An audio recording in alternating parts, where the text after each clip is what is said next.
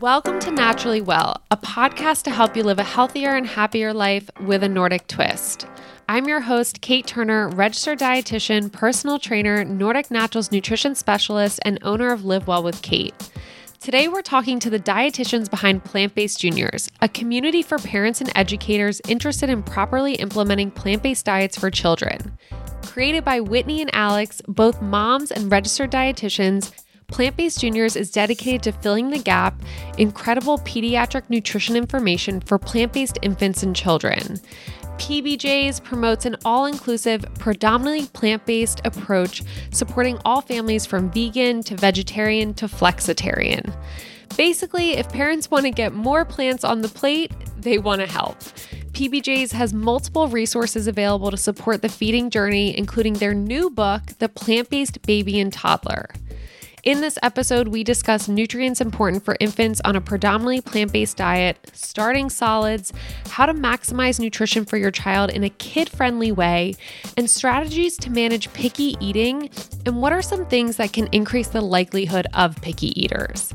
And not to forget about the health of our mamas, we also discuss the nutrients women who are pregnant or trying to conceive on a predominantly plant-based diet should pay attention to and consume.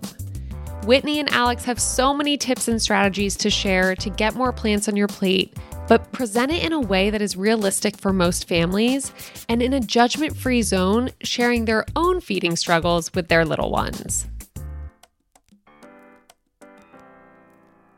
All right. Well, welcome, Whitney and Alex. I'm so happy to see your faces. It's been a very long time. I think last time we saw each other was in LA when you launched your pregnancy guide.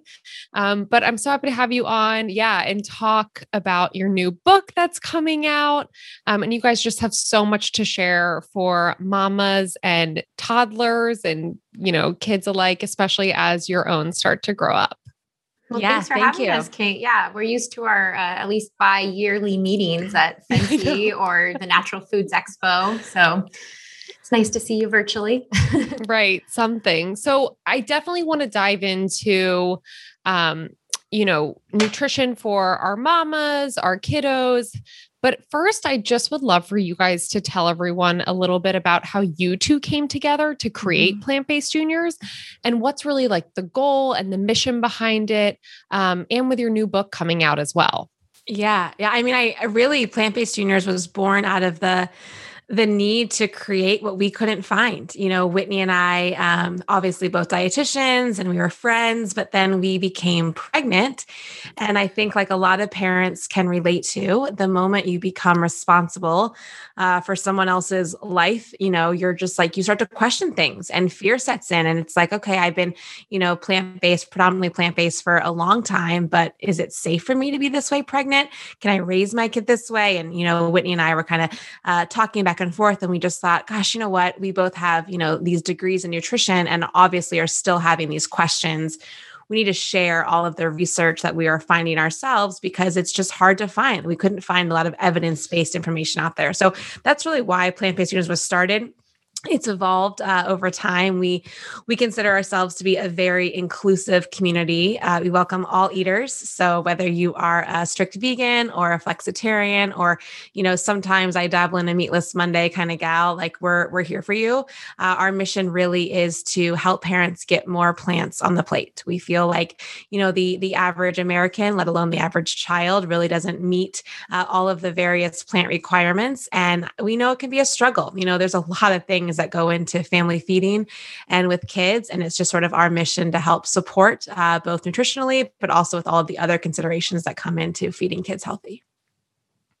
Love that. And you know what I love there too, and it's something I've always loved about what, the content you guys put out there is it's always about, like you said, Alex, like adding, right? Adding plants to your plate versus taking away certain things, right? Yeah. And not putting yourselves in a box, right? Like being open to whoever, wants to join your community, or just learn a little bit more on just how they can eat a healthier diet and get more plants on their plate, whether they have meat on that plate as well. But what are some great ways that they can do that and do that with their kids, which we will get into, because I know we got a lot of picky eaters out there, including some of my nieces and nephews. Well, but it can be a struggle. I don't think any parent does well when they're like, oh, you're not doing this right, or you need to do this. I mean, I think that we can all relate. So like, we all want our kids to eat healthy, right? I don't think there's any parent out there that doesn't have that as one of their goals. And I think that we're really there to support. We are, like I said, we really try to be inclusive, non-shaming. So we're glad that resonates with you as well.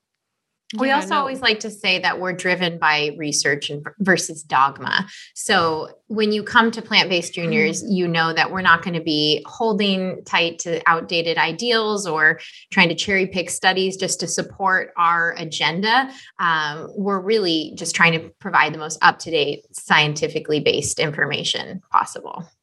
And you guys do that in a really great way too. Hopefully in a fun way. Yes, in a fun way. And with the YouTube channel. But that's something we all know is, I still think, lacking, especially with social media, with, I feel like everyone under the sun has a blog now, and it's freedom of speech. People will write whatever they think and want. And also it's understanding. And this is part of our background being dietitians or anyone in the medical profession, is being able to read research and understand it. And also understand too, was it a study with a lot of limitations that may not be the best one to pull from? And so I do really think that's part of our jobs as dietitians, is to be able to sort through that information, and present people with the facts. And you guys do a fabulous job of that. So let's first dive into our mamas. So for someone who is on a predominantly plant-based diet, whether they are already pregnant or trying to conceive, what would you guys say are the top nutrients they should be mindful of that you find most people aren't mindful of? Yeah.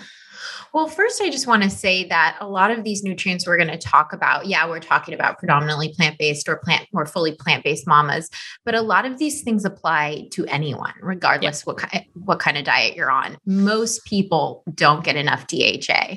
Most women are not getting enough choline. And even though these are things that could be easier perhaps to meet on an omnivorous diet, it's still the bulk of pregnant women that are missing out on these. So it's not like these are not just plant-based issues. So I would say, and Alex, you can jump in here too, but if we're talking about nutrients for pregnancy, there's the first one that you always hear about, which is folic acid or folate. Folate is the natural form and folic acid is the synthetic version of this B vitamin.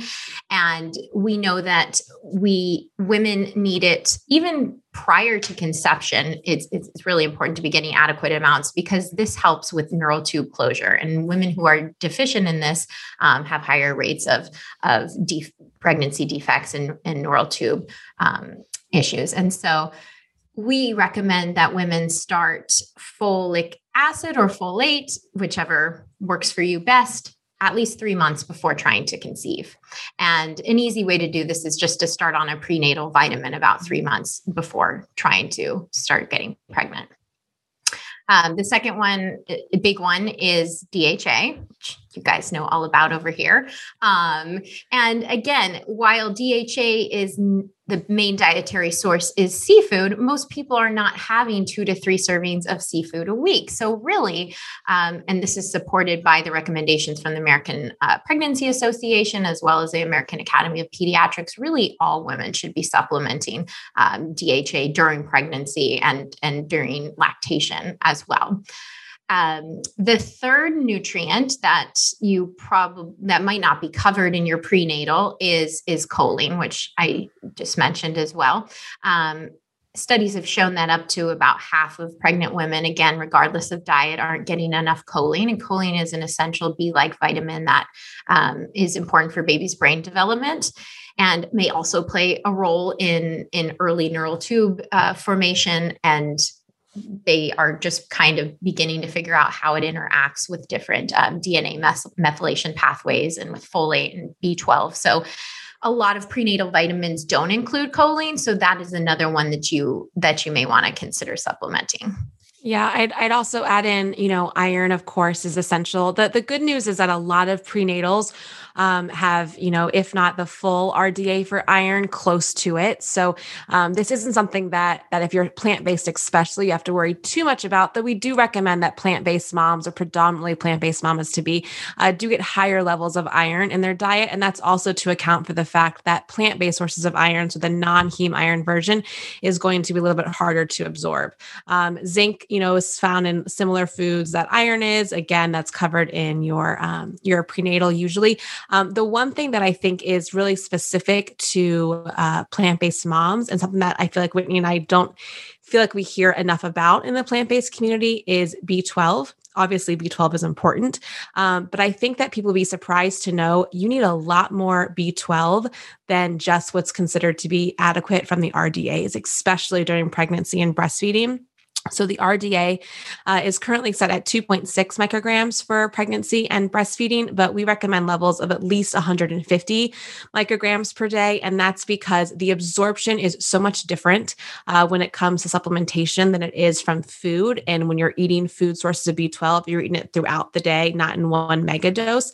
And just to account for how much you're going to essentially lose, you really need to make sure you're having higher amounts. So sometimes we'll hear comments like, oh, I was plant-based and during my pregnancy, I was taking my prenatal that had, 2.6 micrograms of B12 per day, and I was still deficient in B12. And that's really because they weren't taking enough. So really kind of just, reminding everyone that you need higher levels, probably higher than you think. So just taking an adequate amount of B12 is going to be really important. And the vast majority of prenatal vitamins out there do not have high enough amounts of B12. So it's likely that you'll have to take additional single supplement of B12. Mm-hmm.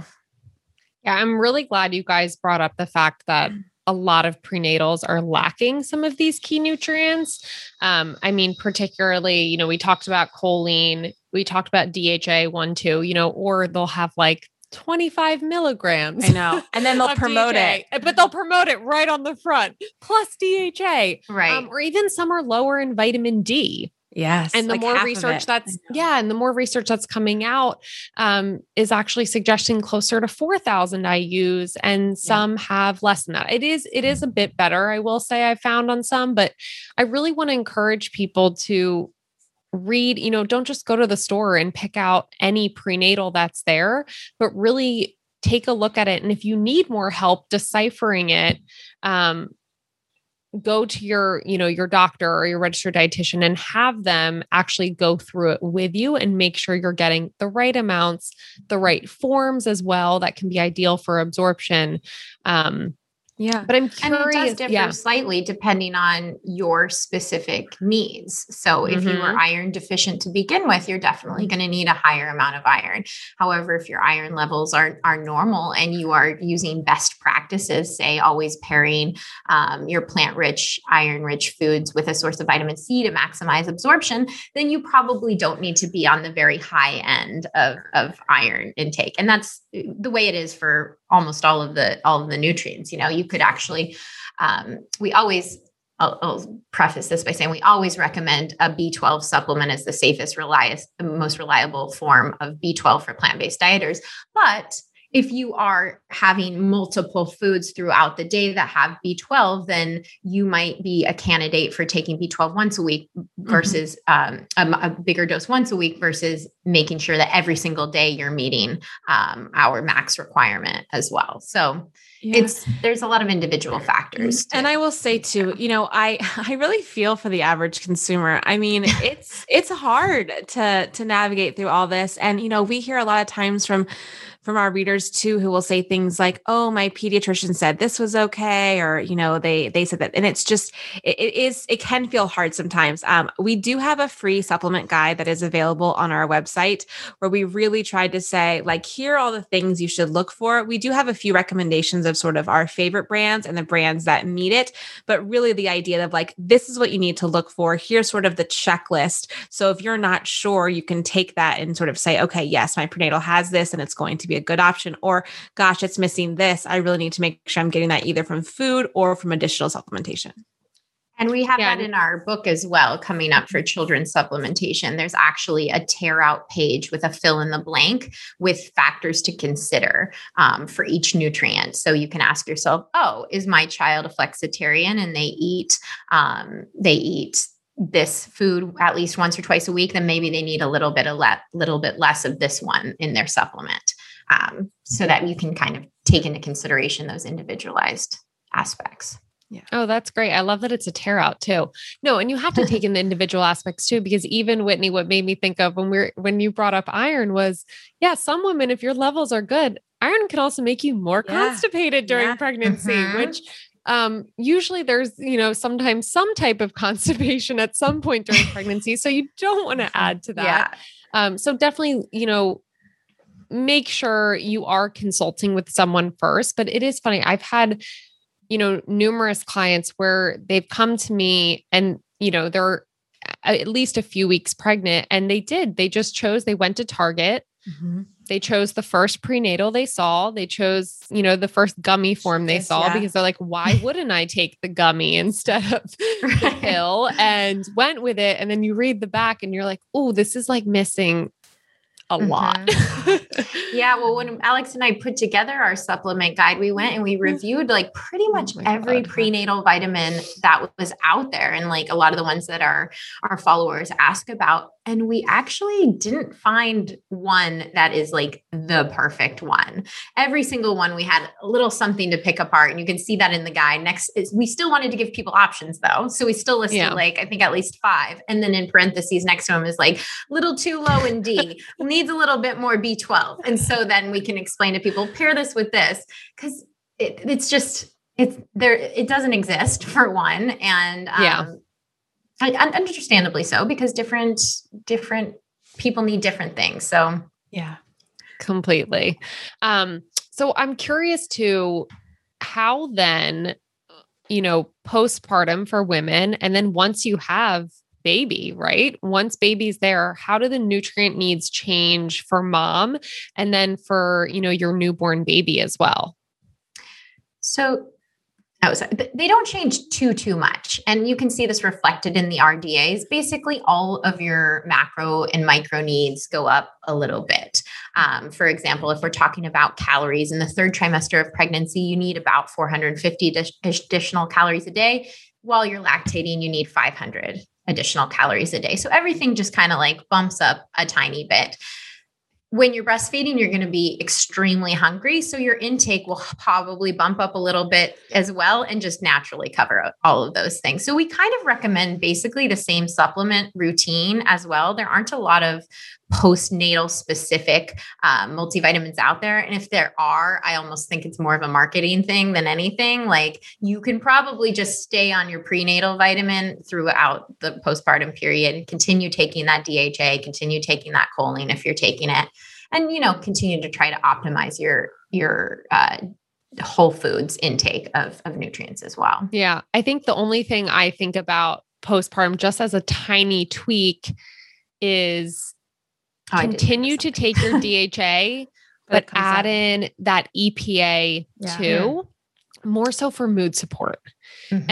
And that's really just for mama. It's not really so much for baby at all. Baby's probably happy. I mean, they're eating all day, sleeping all day. Life's good. Yeah, exactly. But that's going to be a big one for mom. So still continuing your DHA and DHA for baby as well. But is there anything else specific for baby that they will need? So if you're cover that in a second, can I just jump in with hydration? I almost forgot. Yes. Your hydration needs naturally are going to increase a lot. So breastfeeding mamas need 16 cups of fluid a day. Luckily, those fluid needs don't have to be met just through water. We're talking about fluid that's found in food. We are even talking about coffee and tea, but you're going to need to up your intake of fluids. Yeah. And I was just going to say, when it comes to infancy, your breast milk and formula, whatever you choose to feed your baby is going to cover most of the nutrition that you need.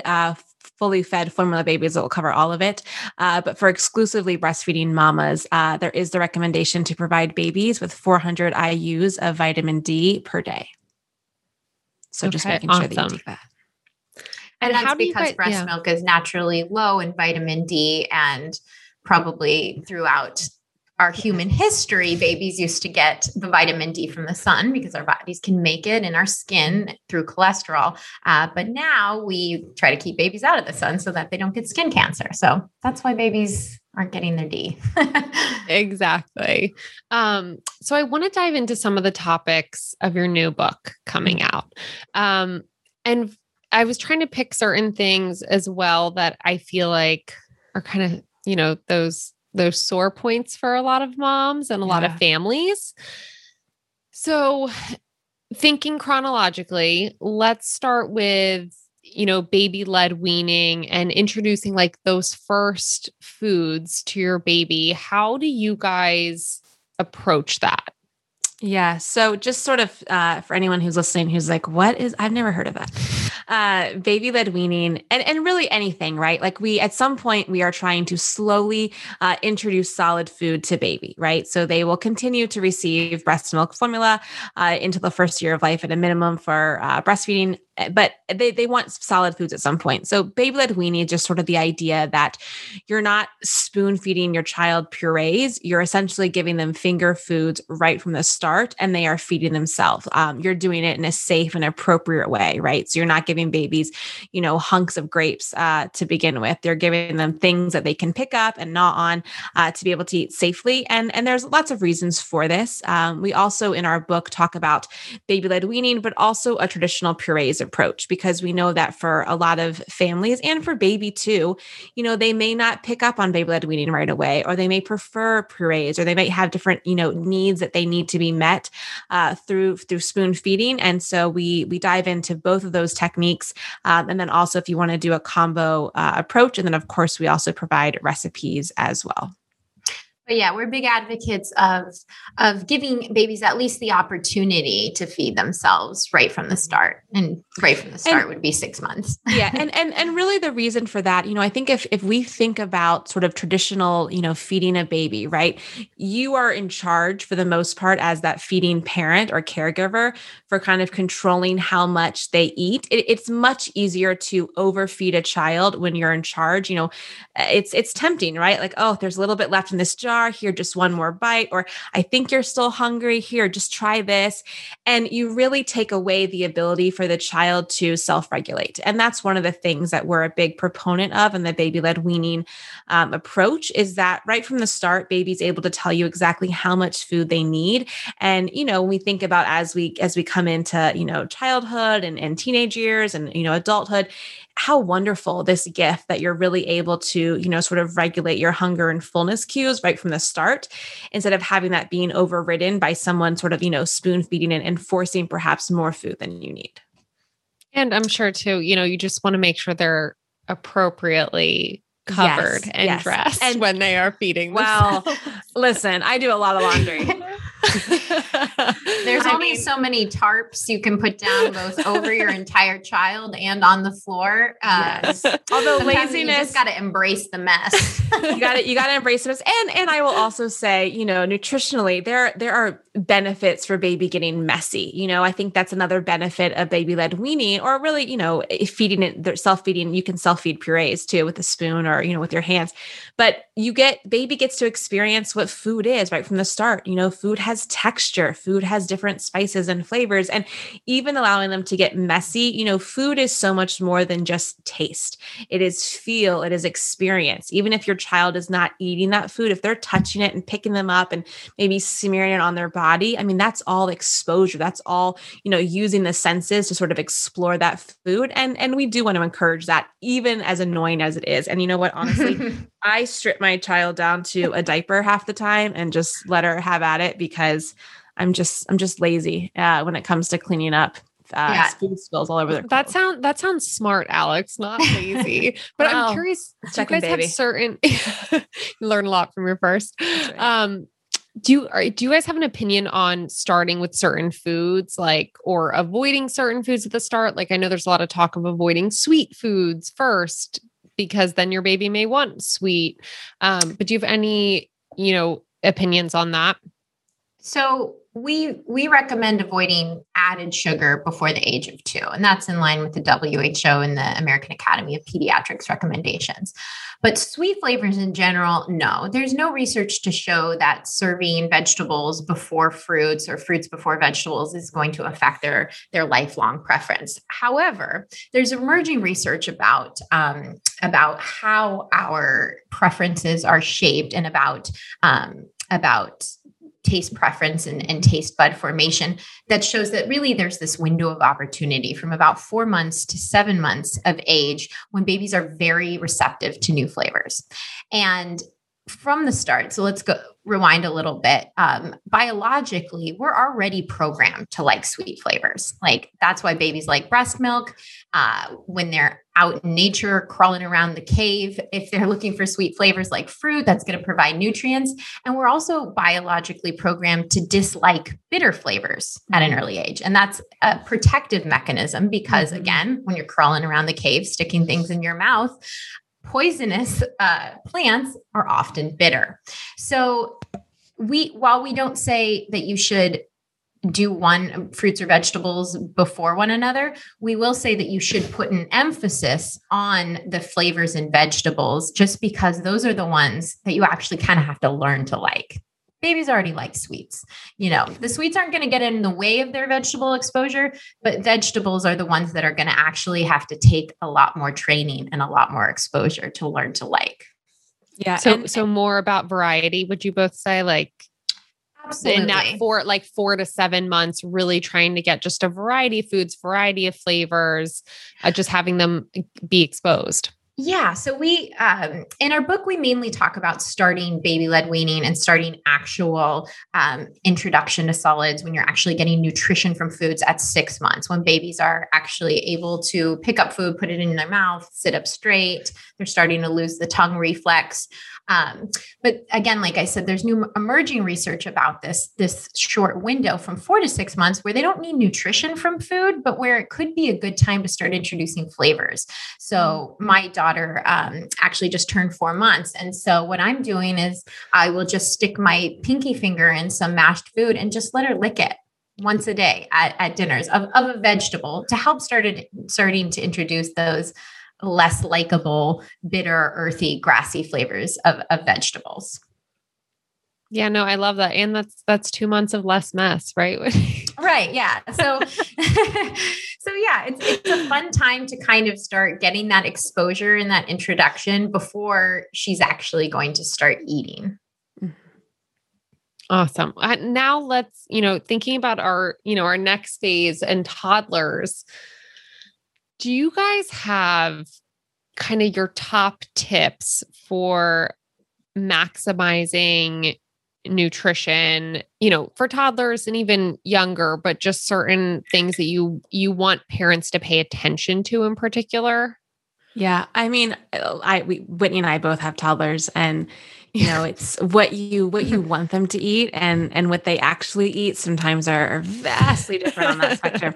I think one thing a few things that I really like to encourage parents is, first, you have to serve the food for your child to be able to eat it. And what I mean by that is we hear so often, parents say things like, my child doesn't eat that. And you have to serve it more often for them to be able to be accepting of it, right? So for instance, if you give your child, let's say some, pasta with a side of broccoli and they don't eat the broccoli, it is so normal for a parent to say, my child doesn't like that. I'm not going to contribute to that food waste. And therefore, I'm just not going to keep serving broccoli to them. I tried, they don't like it. And really the opposite should be true. The first time that you gave it to them, they didn't like it, but that doesn't mean that they won't like it. And it's really a long game. And I can tell you, it is frustrating and annoying and difficult and all of those things when it comes to being like, just put it in your mouth. What do you mean? Just eat it.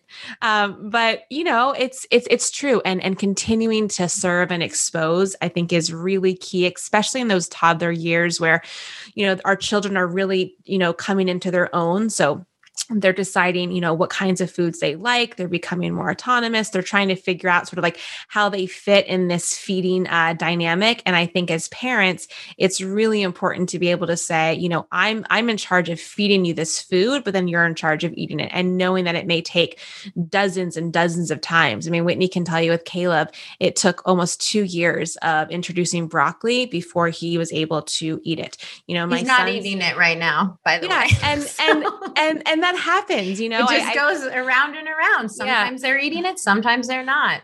I think normalizing, in a sense, sort of like, picky eating happens in toddlerhood so much too, because of the control that toddlers are trying to exhibit. And, again, them really trying to figure out where they can control things. And I think for parents, just reminding them that this is totally normal, and also keep going. It is the short game it feels easier to just be a short order cook or to stop serving that, but really just continuing to do it without any pressure, I think is sort of one of the big overarching themes that we say when it comes to nutrition. Because listen, at the end of the day, it's not nutrition unless it's eaten, right? I mean, we can't force our children, or you shouldn't force your children to eat things. And so we have to figure out ways that we can, offer these foods that hopefully someday get eaten, because those are the foods we want in the overall diet.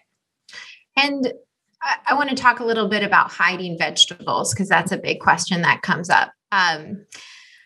It's not nutrition unless it's eaten. So we definitely still want them getting the nutrients from vegetables. So we're completely not against you blending some carrots into your pasta sauce, or incorporating broccoli in some muffins that you make, or whatever it is that you do. We do that all the time. The key is to make sure you're not lying to your kid about it. Because while you're still trying to get them these nutrients, the long-term goal is that they'll want to feed themselves these foods. So you can't give up on, it's kind of a two-pronged approach. You keep doing what Alex is talking about. You keep putting that stick of broccoli on the plate, even though they're not going to eat it, and they might not eat it for 3 years straight. You got to keep providing that exposure while also providing these other ways to meet their nutritional needs, so that someday it will all coalesce. If that makes sense. And the reason behind that too is we want our children to trust. We trust them, right? That's the reason that we don't force feed them or make them, not leave the table until they've eaten X, Y, Z. Like we tell them, hey, I trust you. I am giving you this food, and I trust you to decide how much you want to eat. And also, we don't want them to feel like they can't trust us with what they're serving them. And so if we're hiding foods or hiding vegetables or whatever it is in different things, like kind of sneaking it in, kids can feel like, oh, now I can't trust my mom or dad or whoever for what they're giving to me. And then that's going to further sort of erode that relationship and make picky eating even harder. So I know it feels really easy just to be like, I'm going to stick this in there. And you can. I mean, I serve a lot of smoothies, but I usually will tell my son like, oh yeah, I added some kale to that. And he'll be like, oh, okay, great. And just drinks it, because he doesn't know. I mean, it's not the same kale in a sense to him as it is when it's sauteed on his plate. Yeah, I think I didn't close the gap with that conversation. We do that, but then we explain to them, this is a vegetable. This is in the food. And I'm curious then, where does choice come in? Like, how many choices or options do you let your kid have? Well, both when it comes to eating as well as other behavioral issues, research really shows that, like Alex said, because they're trying to find themselves, they're trying to practice autonomy at this point. The more choices that you can give a child, the better, the more that they are going to exhibit positive behaviors. So we try to give choices all the time. We don't give open-ended choices. Mm-hmm. It's not, what do you want for dinner? It's, do you want these quesadillas, or do you want this lasagna that I'm making? Do you want the penne-shaped pasta, or do you want the spirals pasta? And then also getting kids involved in the kitchen as well, so that they feel like they're actually part of the process. Mm-hmm, mm-hmm. I think forcing sort of the choice of options, you have, makes the kids feel like, oh yeah, I have some control here, even if they don't, right? And when it comes to overall choice, we talk a lot about this in our book, but there is this concept called division of responsibility in feeding. And what I love so much about it is, for any parent who is struggling with feeding their children, or feels like meal times are these battles that they just dread every night, right? The division of responsibility is beautiful because it really sets up what you're responsible for and what your child is responsible for. And once that line is drawn, it's like, all right, I did my job. I have come to the table with my responsibilities.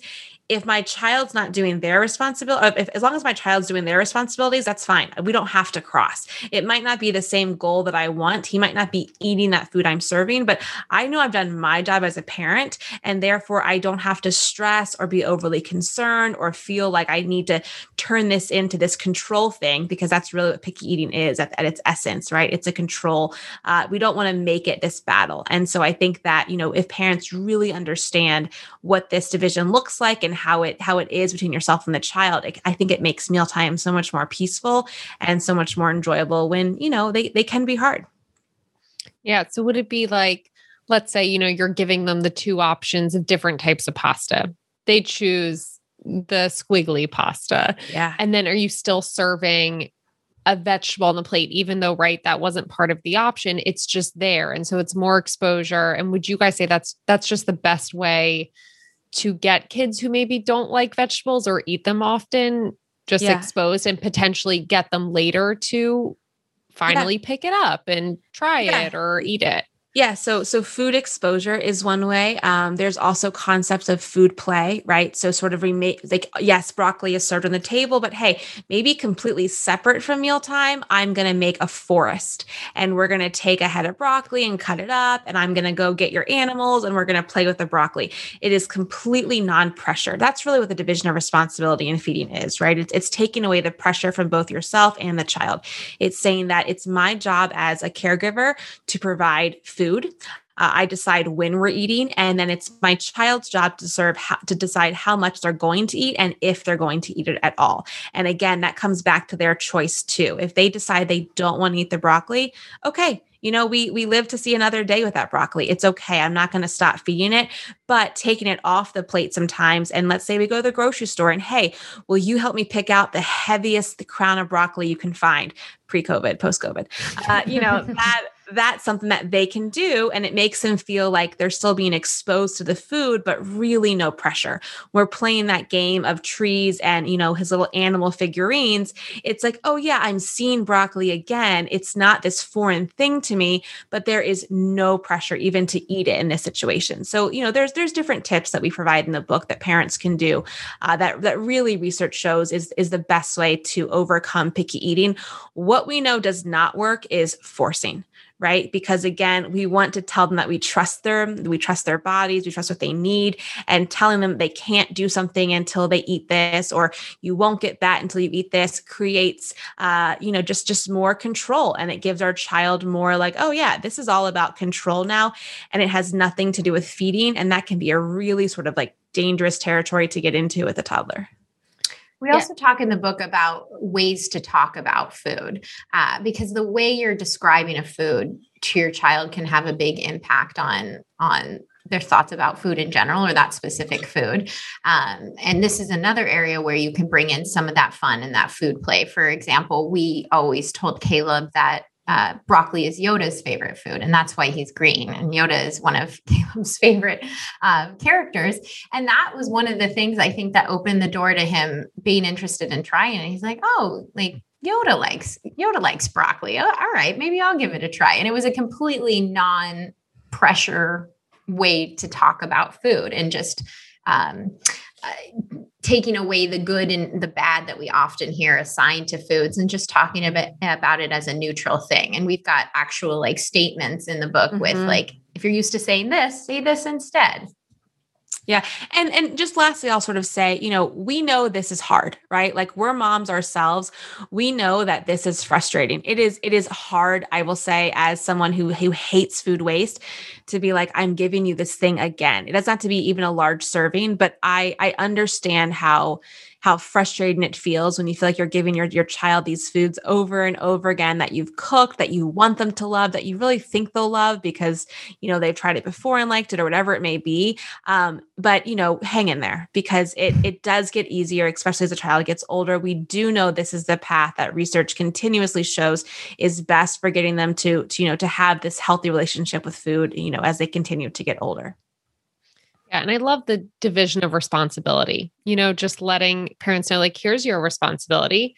Here's your child's responsibility. Don't put it all on yourself, because I find, I find with so many parents, they put so much stress and pressure on themselves, which, like you guys said, can sometimes then cause a picky eater.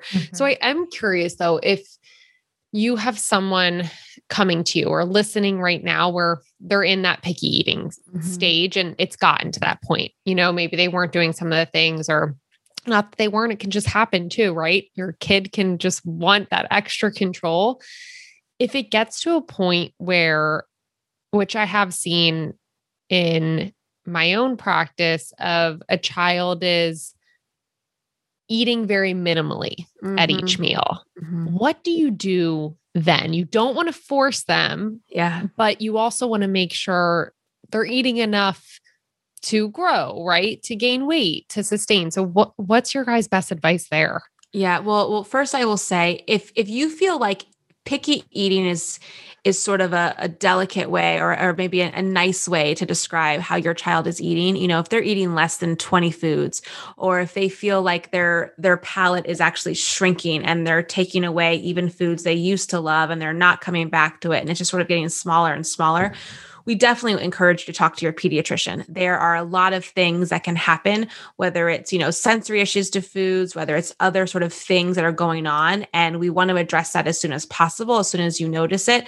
When we talk about picky eating, we're talking about, eating foods, but then having some issues, some foods perhaps they don't love as much, or being resistant, maybe eventually trying it. But if you feel like, something's going on here that just feels different than other children, we definitely want you to talk to your pediatrician, especially if there's been any change in your child's growth chart, right? So growth curves are individualized, but if you notice, or if your pediatrician notices a big drop or even a big upswing in your child's growth chart, we definitely want you to address that with your pediatrician, just to rule out other things that are going on.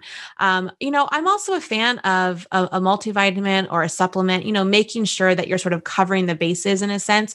If your kid's not able to get those foods from nutrients from food at that moment, I don't think there's anything wrong with supplementing, while you're trying to overcome some of these strategies. And it's important to take a step back and look at the totality of your child's diet. I know how hard it can be in the moment when they reject their entire meal, or they're rejecting dinner every night. But you have to think about, that's just one meal, or this is just one plate of broccoli. What is he eating overall?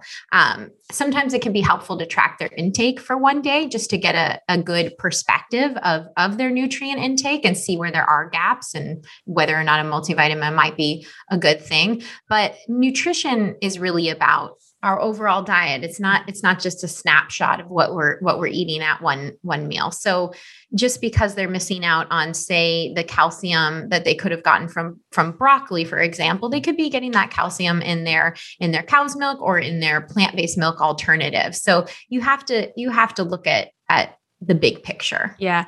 And optimizing the foods they love, I don't think my son has turned down a smoothie yet, and not all smoothies I make are amazing. So, I take that opportunity to pack it, right? We're adding chia seeds, we're using a fortified milk, we're, nut butters. Yep. Great. Let's add it in. You want to add some of that fruit, throw it in. I mean, but he loves it. He thinks it's so fun. I think he drinks, at least a smoothie a day, because he just really loves the process. He helps with his little kitchen helper of making that smoothie. So, that's the opportunity that I feel like, okay, this is a win. I know that, he hasn't eaten spinach yet on his plate, but he loves it in his smoothies. So that to me feels like great. It's exposure. We're taking it in, and, again, optimizing where you can, and then, relaxing, just know that you're doing your best. You're taking in your responsibility, and it's up to your child to do the rest.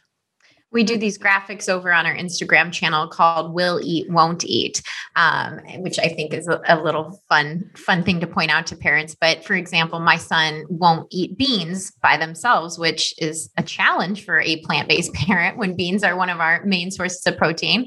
But he will eat legume pasta. He will eat refried beans when they're put inside a quesadilla. So kind of getting creative about where you can meet these nutrient needs too, if they won't eat whatever the standard thing that you're usually trying to serve and trying to get the nutrients from. Well, and I'm glad, Whitney, you just said that, because I wanted to lead in and plug a little how great your guys' recipes are. I mean, I know my sister, what are her two staples? They do the mango chia pudding. It's a good one. And then is it strawberry or the raspberry like breakfast bake, the oatmeal bake? My niece loves. Like, I love that. actually feel bad for my sister. Awesome. She's like constantly asking her for it. My sister's like, yes, I'll make another one. She needs to just start freezing it. But I know in this new book, you guys have a ton more recipes. Yes. So I just wanted to mention that there because your guys' recipes are always so spot on. And I'm curious too, in terms of like sweets and treats for your kids, where do you feel like that comes into play and when there's a time for that? And I'm sure you guys have recipes that are like, healthier versions of some sweet treats, but I'm just curious your thoughts on that. Yeah, there's a lot here. It's one of the reasons we dedicated almost half of a chapter in our book to this topic, because there are so many things to consider. And there's, I don't think there's sort of a universal one size fits all for what works for every family and every child. In general, I will say, I think it's a really sort of best practice to avoid added sugars as long as you can, right? So the AAP says definitely before age 2, if you've got like a single child or, they're not around a lot of things, the more that you can avoid introducing until they're a little bit later, I think is sort of amazing, because once they're exposed to it, it does need to be something that you're going to have to introduce in a way that doesn't feel like this is this really big thing. Like my son started going to school around 2.5. And, things changed, right? He was now looking at what his friends were bringing for snack or school. And we were having like birthday parties, I feel like every month, where there was some other just like, giant cupcake that they had to eat. And it was like, oh man, all right, we've got to figure out a way that I talk about this in a way that feels balanced, but also knowing that I'm not going to start bringing in all of these cupcakes into our home just for introduction. And so I think that a few sort of takeaways for parents would be the idea that we really want to lessen the thrill as much as possible. And what I mean by that is I know I grew up in a house where it was like, you get dessert if you do this, or we get, sweet ice cream treats or whatever it may be, if we do this, and really trying to lessen the if and then. And in one, because we don't want to, teach our kids that you get rewarded for doing things we expect of you, but also because if the message is you have to eat your carrots before you get dessert tonight, then the message is like, yeah, I know carrots aren't great, right? But you gotta go through them to get the treat. And that makes it feel like now carrots are pitted against ice cream. Instead, if it's like, oh, cool, tonight's ice cream night, we're going to have some ice cream, and serving that sort of in a nonchalant, like kid serving size way, I think is a really nice approach to make it feel like, oh yeah, sometimes we get this food and it's not a big deal. And I don't need it all the time. And then once our kids are a little bit older, I also think it's a good practice sometimes to allow them to self-regulate, right? To say, okay, I made cookies today, have as much as you want. And, again, that teaches our children like, oh yeah, when I eat 4 cookies, I don't feel great. And that's a lesson that you have to learn, that you can't just teach. And it also helps them feel like, yeah, I can enjoy these foods sometimes. And it's not a thing that I'm hiding. Research also shows that the more that we restrict the food, the more our children want it. And that's true with everything in life. So there's a lot of things. I know I'm kind of rambling here, but we have a lot of this in our book because there's just so many things to consider for your child. Yeah, As I mean, we I feel fall like back. I was just going to say, I feel like I see the sweet reward a lot of the times with potty training.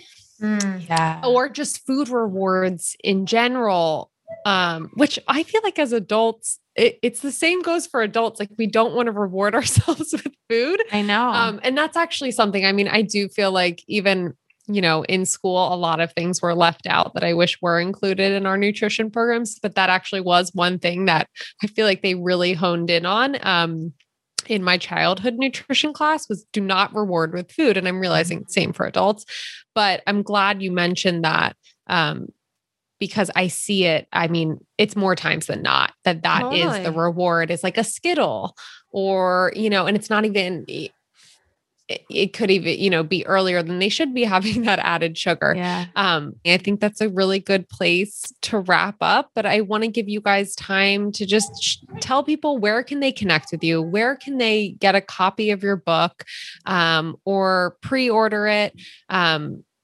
And just really learn more about, the things we talked about today, and grow with you guys and your kids, because that's what I love too, is that you're on the same journey as your community.